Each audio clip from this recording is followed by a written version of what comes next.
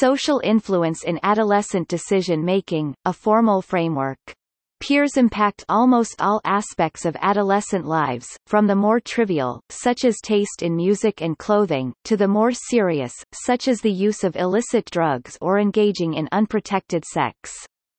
These latter, riskier, choices may carry lifelong consequences for the adolescent and bring significant cost to society.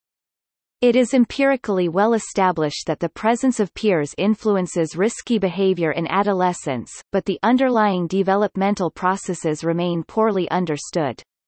Understanding these processes, however, is important for at least two reasons.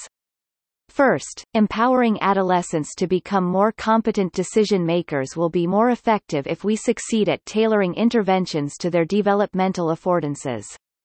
Second, we can only identify these affordances if we succeed at linking adolescent neuronal and cognitive development with adolescent behavior across different social contexts. Here we argue that this link cannot be made without formal models of adolescent peer influence.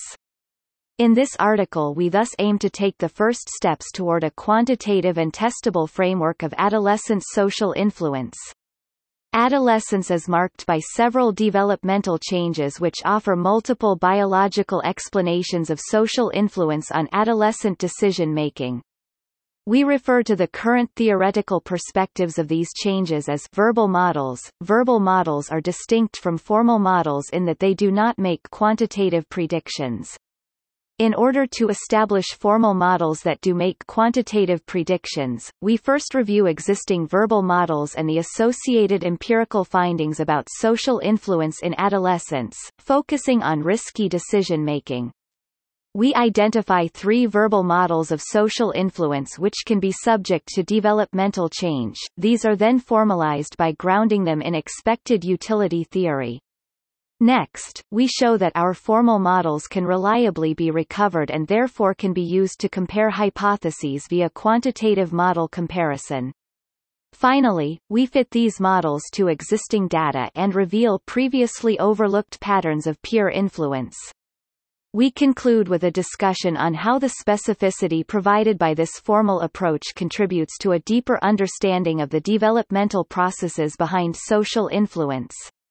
We identify three main families of verbal models in the existing literature, hereafter named as follows: 1. Social motivation model. 2. Reward sensitivity model. And 3. Distraction model. These three models focus on two distinct neurodevelopmental explanations of altered decision-making during adolescence. Social motivation verbal models stress the importance of the developing social brain.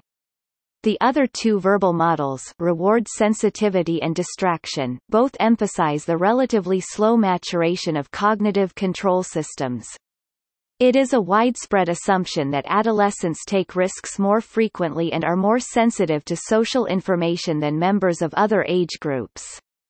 Why this is the case, and in which situations this occurs remain open questions despite extensive theory development and empirical research. Several verbal models of adolescent decision-making have identified elements that may play a role in increased risk-seeking behavior. Some point to high social motivation as the principal driving force of adolescent decision-making. Others emphasize reward sensitivity or increased arousal in social situations, yet others have focused more on diminished cognitive control and increased distraction in social contexts.